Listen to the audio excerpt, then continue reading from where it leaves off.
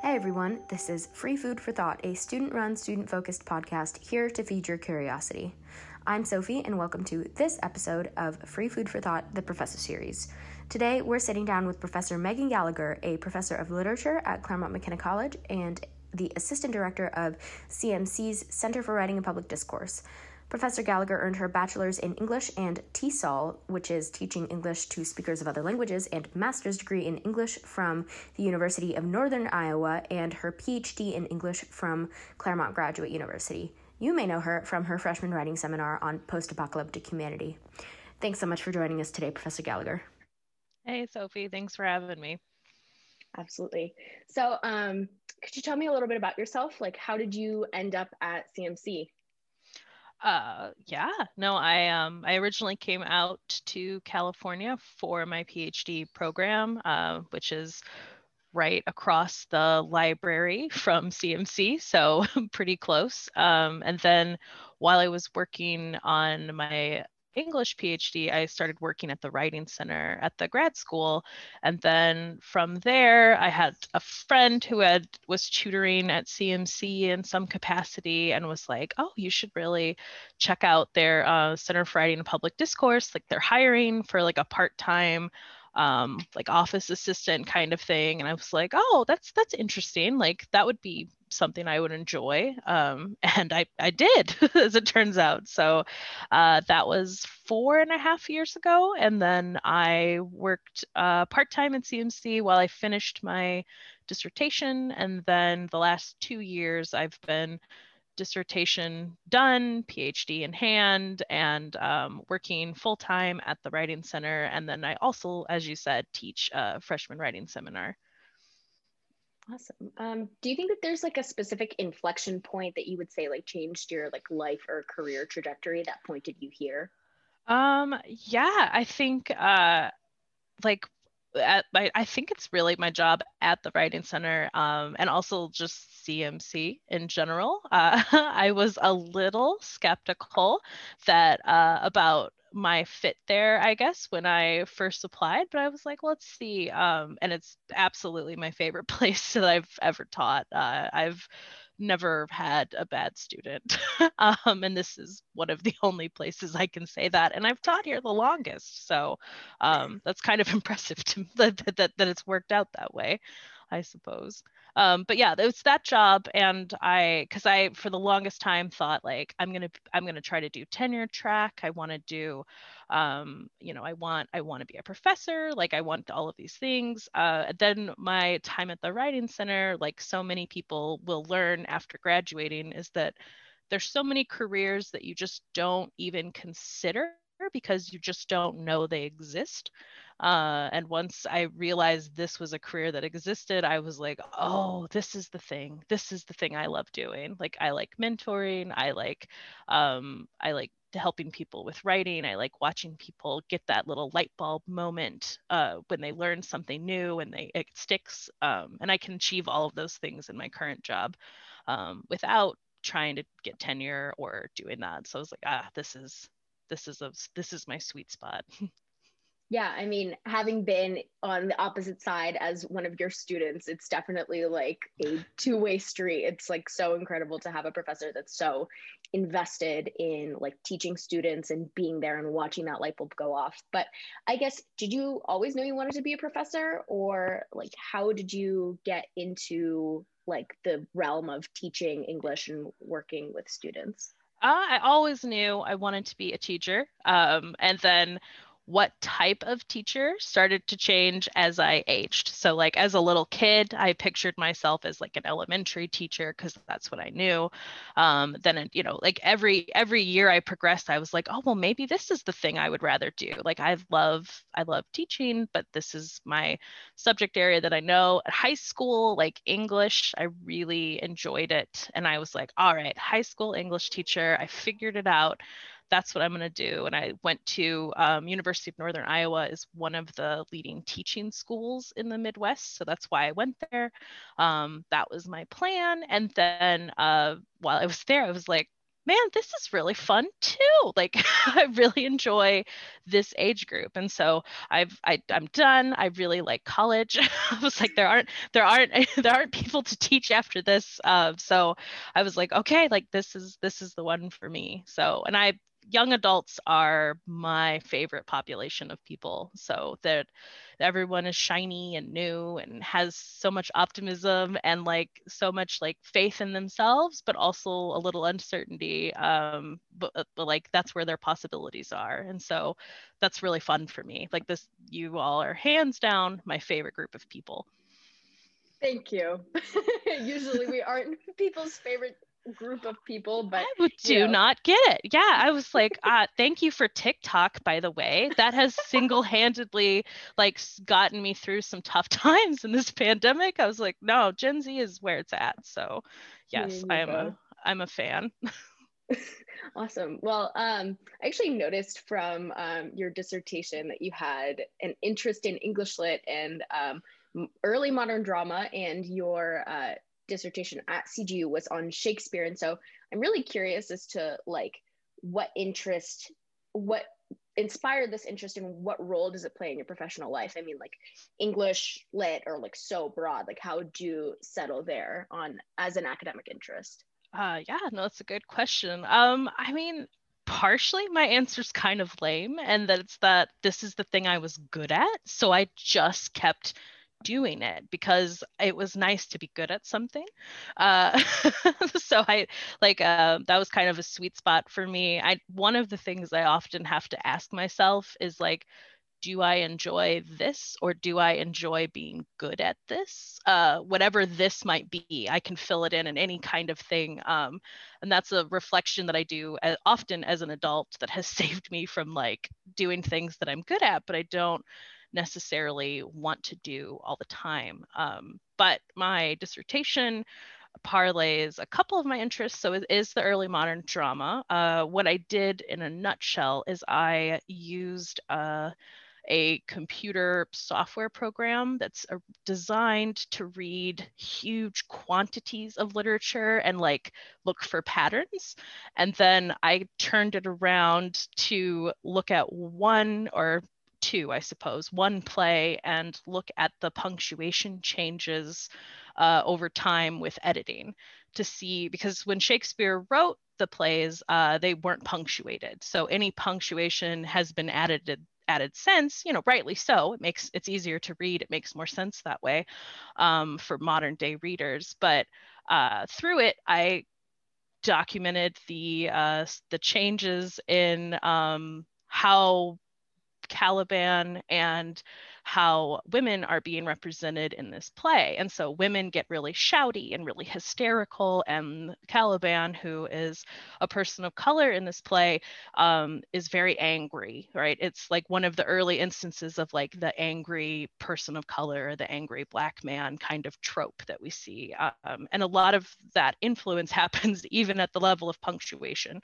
So spoiler alert, England was racist during Shakespeare's time and continued to be so as time wore on. So I think they're working on that, but they have a ways to go.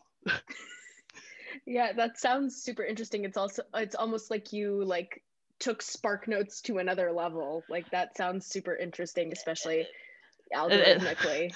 Thanks. But to answer your question with this is that is where my real interest has always been, like socially justice minded things, things like how does this become a better place for other people? How does this become a better place for my students, for my friends, for my staff, for whoever it might be? And so I'm always looking for ways to kind of shoehorn that in. And my dissertation, my advisor was like, I guess this does work. You can do it. Because she was like, we don't really do this in early modern studies. And I was like, we are doing that today, though. We're doing it now. That sounds like a lot of fun. But I guess now, like, you teach a class about post-apocalyptic humanity, and in a lot of ways that's very different from Shakespeare. So I'm really curious as to like why you made the transition and like what do you find so interesting about it?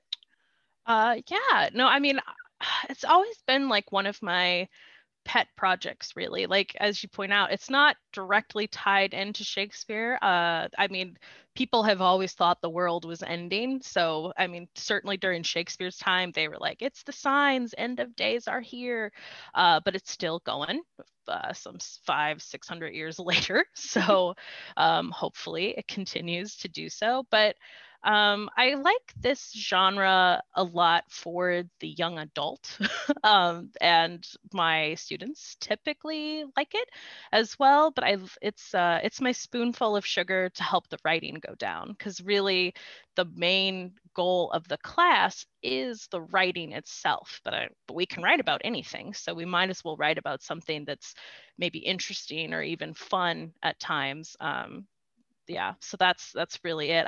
I mean, any post-apocalypse movie, like, I'm there to go see it. Like, I love the literature, like I enjoy all of those things. So yeah, that is how I got there. The other thing about the class is that I am pretty intentional about decolonizing my syllabus for this class. Post-apocalypse as a genre is pretty white male centric. It certainly can be, but it doesn't have to be. There's a lot of good works by people of color, Black authors, and the like, and you can find these works if you dig a little. So I was like, all right, I can dig. And so that's, yeah, so people sign up kind of for this class, and it's like, surprise, we're talking about feminism, we're talking about social justice and things of that sort, like in this framework. Yeah, I never thought in a college level writing class I'd be reading a comic book, but life throws surprises at you, and that one was really welcome. And it was a great class. I really enjoyed it. And for all the incoming freshmen/freshmen listening, great opportunity to read some super interesting work. But I'm wondering if you have any like silver linings, if any at all, of like teaching in the ongoing virtual environment. I mean, yeah, I think the silver lining for me has been just seeing that, like, all my students have still hit those same benchmarks that I like look for at any semester. Like, that first paper, as you probably remember, is always a little rough. And then second paper, a couple of people start to kind of get it. Third paper, most people are like, boom, on board, they're ready to go.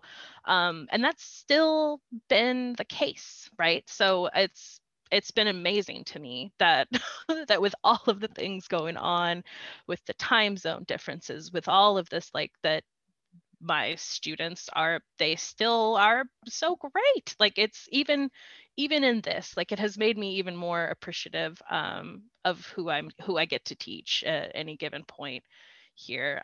The other kind of silver lining is it caused me to totally redo the second half of my syllabus.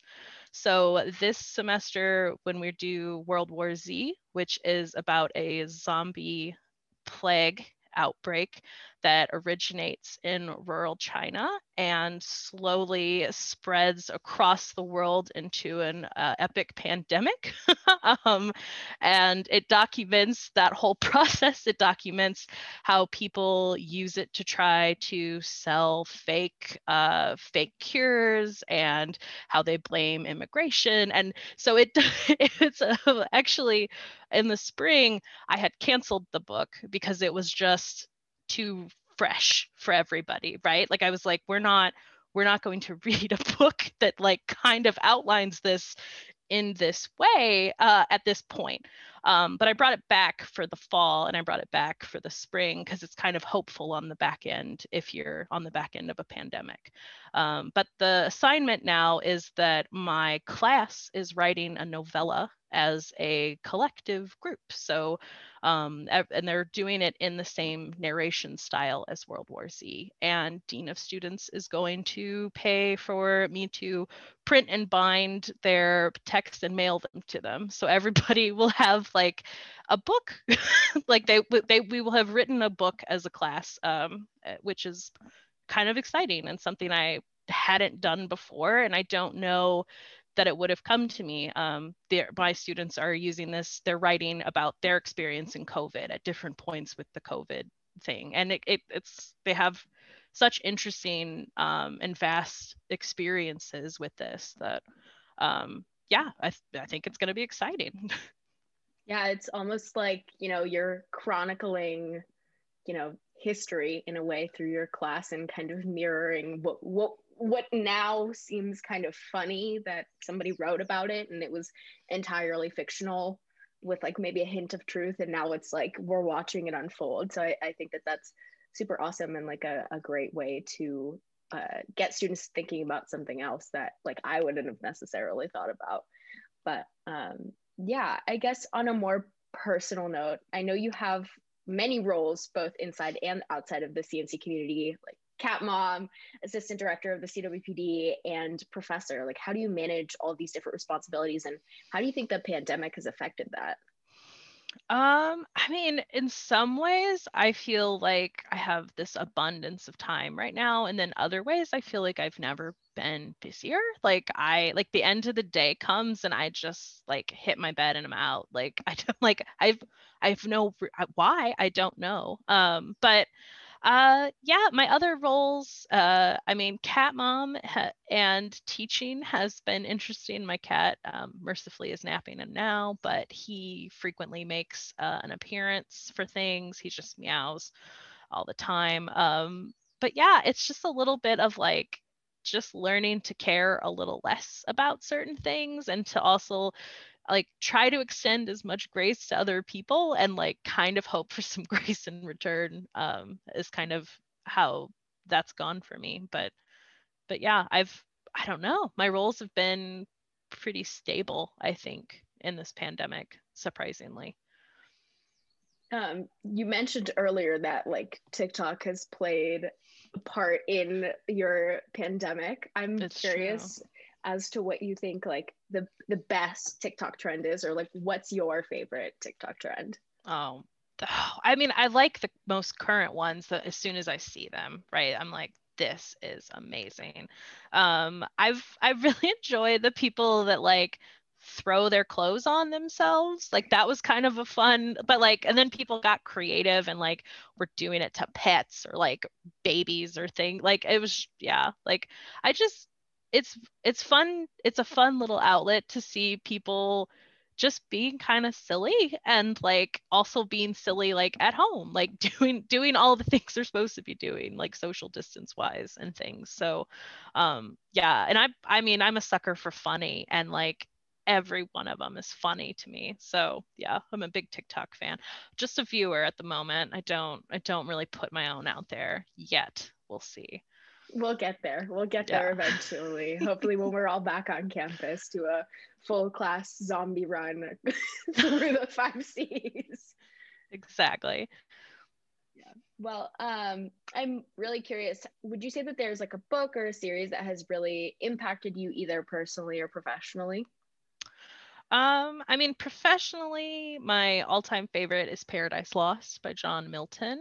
It is a series of smaller books that kind of function like chapters.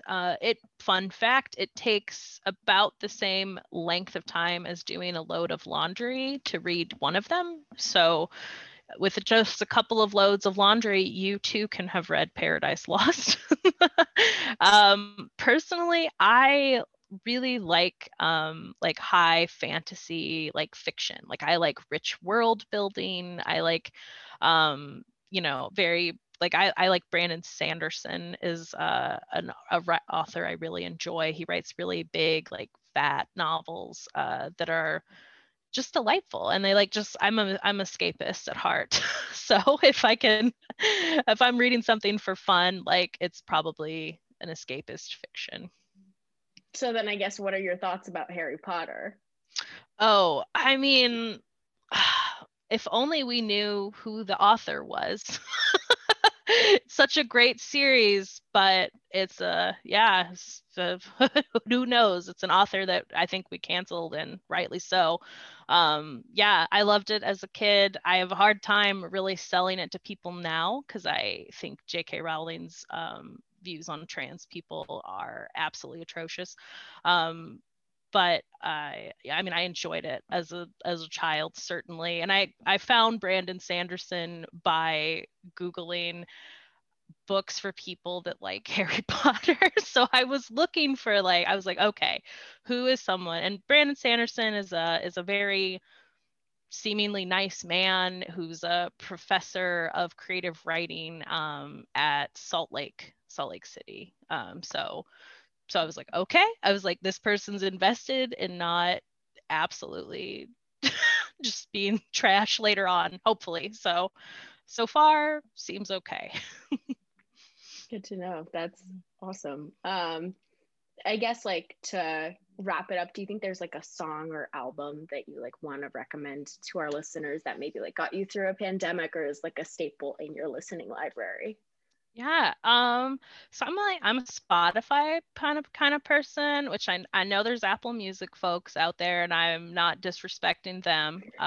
But I lean Spotify because I don't have Mac things really. I have an iPad that I won at a raffle, but otherwise that's my only Mac product. But so Spotify, I do listen to, I like kind of that, I like EDM things, but I also like the slower kind of happy upbeat ones. So Ratatat Radio is a delightful station if you're just trying to have a good vibe, but also still do other things. So I can listen to that while I'm working or doing something else. It's not one of those that I have to solely just listen to it. So yeah. Awesome. And my last question for you is as a professor going through this pandemic, all of us, do you have any advice for students on the rest of the semester or just the experience in general?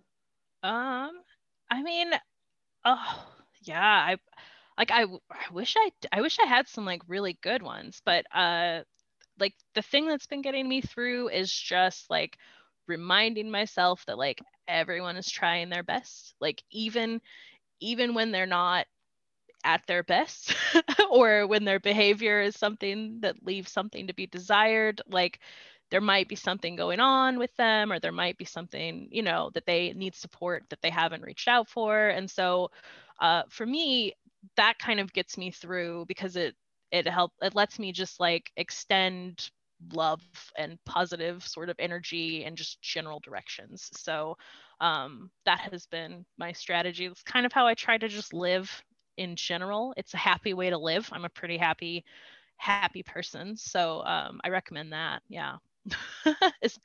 Extend as much grace to others as you can when you have the power to do so. Unfortunately, that is all the time that we have today. Thank you so much for joining us today, Professor Gallagher. And to our listeners, stay hungry and see you on the next episode of the Professor Series. Thank you, Sophie.